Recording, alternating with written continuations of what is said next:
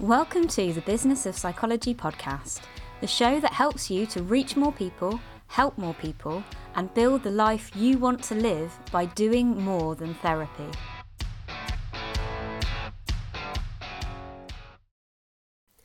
I know nobody likes talking about money. I don't like talking about money, but I am motivated to make an episode about money today because I see so many people being completely blindsided by the costs of running a private practice and setting their fees badly at the beginning of their private work because they just don't anticipate some of the stuff that they're going to end up spending money on.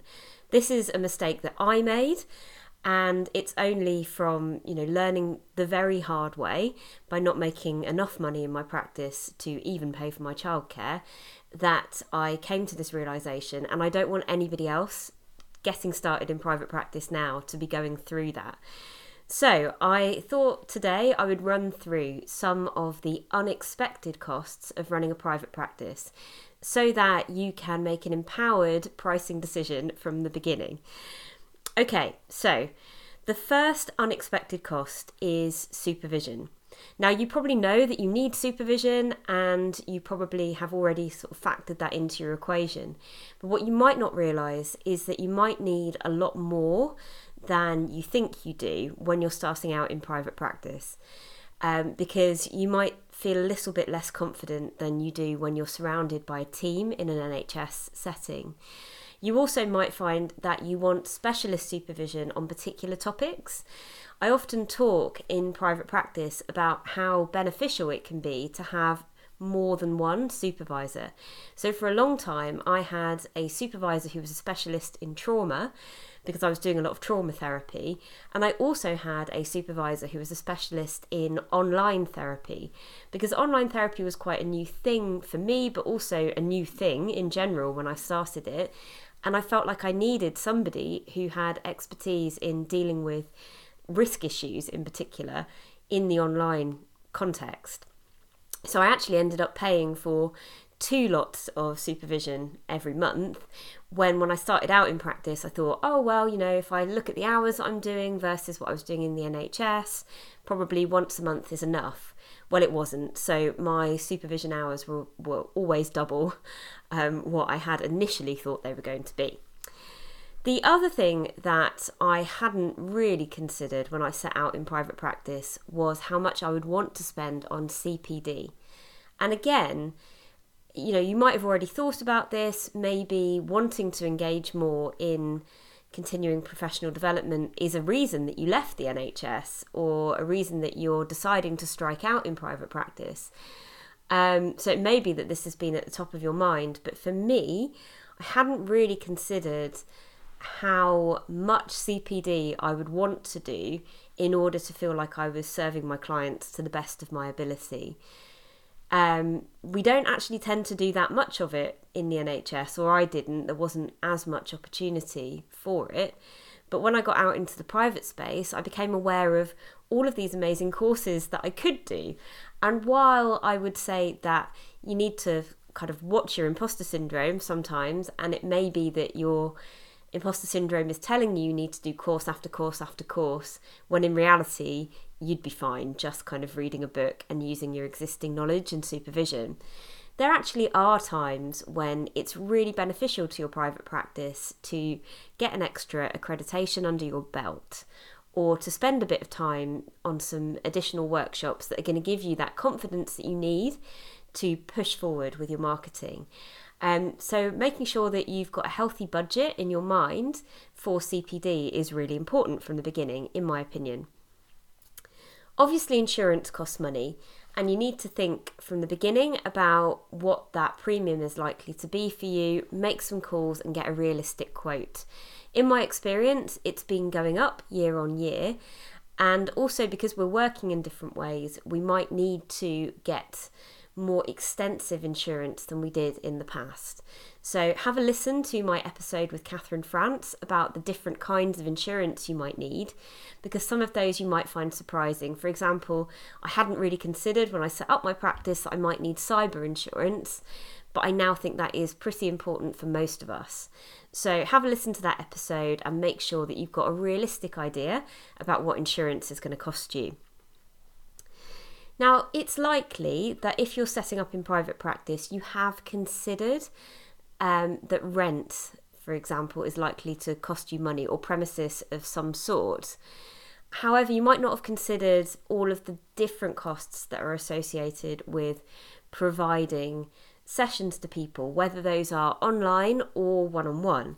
So under that kind of premises category, if you're seeing people in person, you need to be aware of whether your premises might incur business rates, council tax, whether you will need to be paying for the energy bills and the costs of Wi-Fi in that premises. In my experience, if you're not paying those, then they'll be rolled into a more expensive rent, either by the hour or monthly rent if you've got exclusive use of a premises.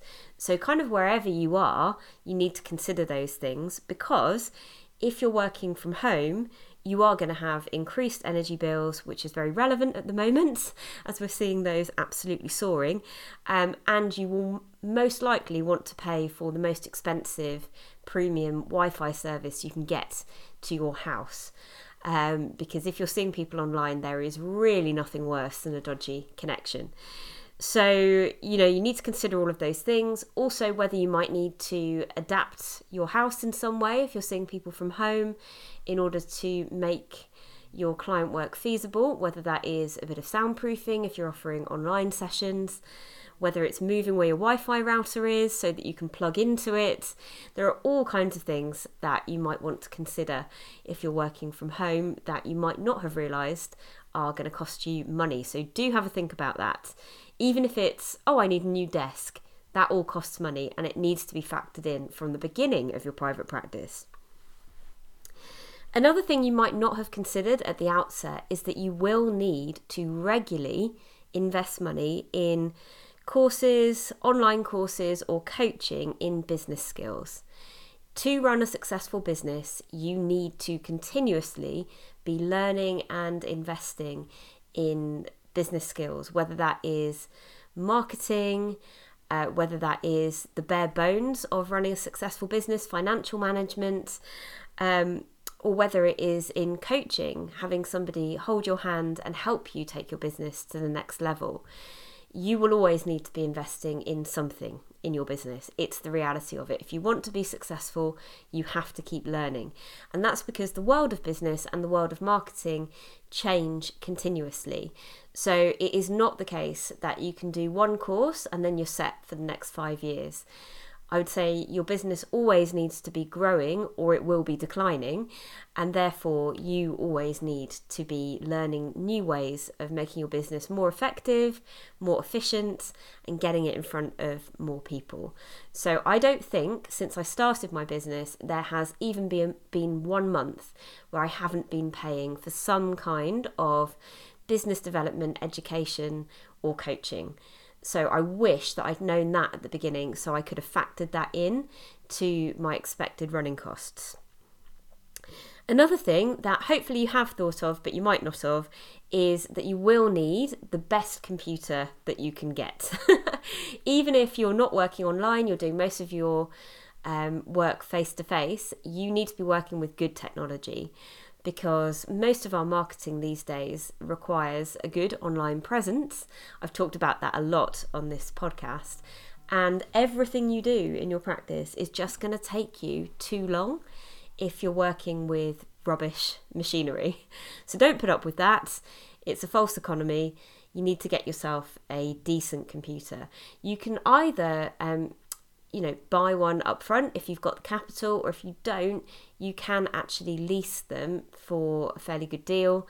A company that I've used in the past is called Hardsoft, but there's a few out there where you can lease the latest technology for a monthly fee rather than paying for it up front. So that is worth considering.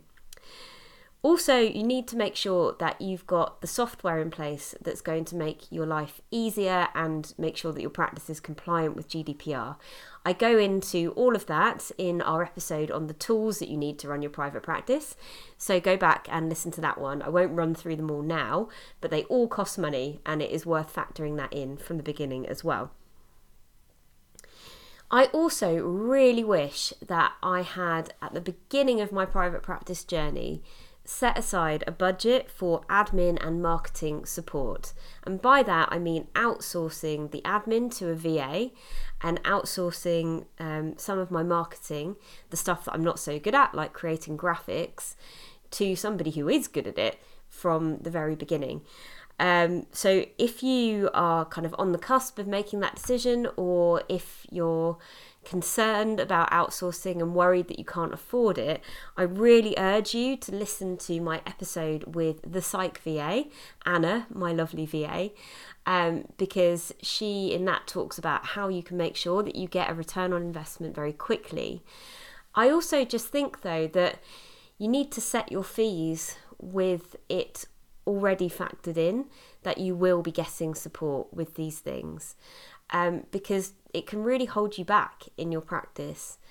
And I almost think we need to have the attitude that it's unacceptable not to have admin support, which I know often we feel like in the NHS we don't have very much admin support, and so we think we can manage without it. Well, okay, maybe you can while you've got a handful of clients, but are you giving those clients the best service possible if you're spending all of your time uploading notes, dealing with scheduling issues, doing your own invoicing? I would argue not. I would argue in that time you could be doing CPD, you could be thinking about your clients, formulating, doing a lot of stuff that's going to bring a lot more value to them than you sitting there doing your own admin. So I would urge you to get admin support from the beginning, and that will mean that you need to charge higher fees, but it will also mean that your work with those people is more effective. And I very much come down on that being the better way round to do things. So yes, admin and marketing support, I wish I'd factored that in from the beginning, and I think that you really should. Also, two things which Sally Farrant, our pricing queen, who helps us figure out our pricing strategy in Psychology Business School, told me that I should be factoring this into my fees, and it had honestly never occurred to me, were things like time off and pension contributions. You will not be able to work every day of the year. You are going to need to take holiday, you are going to need to take sick days. And actually factoring those in from the beginning when you're working out your fees is really important. Also, you need to be paying into a pension. And I'm saying this as a total hypocrite because I don't even yet have my pension sorted, but I know this is really, really important and we should be factoring it into our fees from the beginning because you deserve to have a good pension. And our lives could look pretty grim if we get to retirement age and we don't have a decent pension in place. And it's one of the things which we tend to fail to consider when we're setting our fees. So please have a think about that and factor that into your finances from the beginning of your practice. If you need more support with setting your fees, then please listen to our episode with Sally Farrant, the pricing queen. She's an accountant who has a very straightforward process to help us figure out what we need to charge that takes into consideration all of these things that we've talked about today and helps you come up with a minimum fee that you should never work for less than. It's really, really helpful. It's completely transformed my practice. And so I very thoroughly recommend that you do listen to that episode.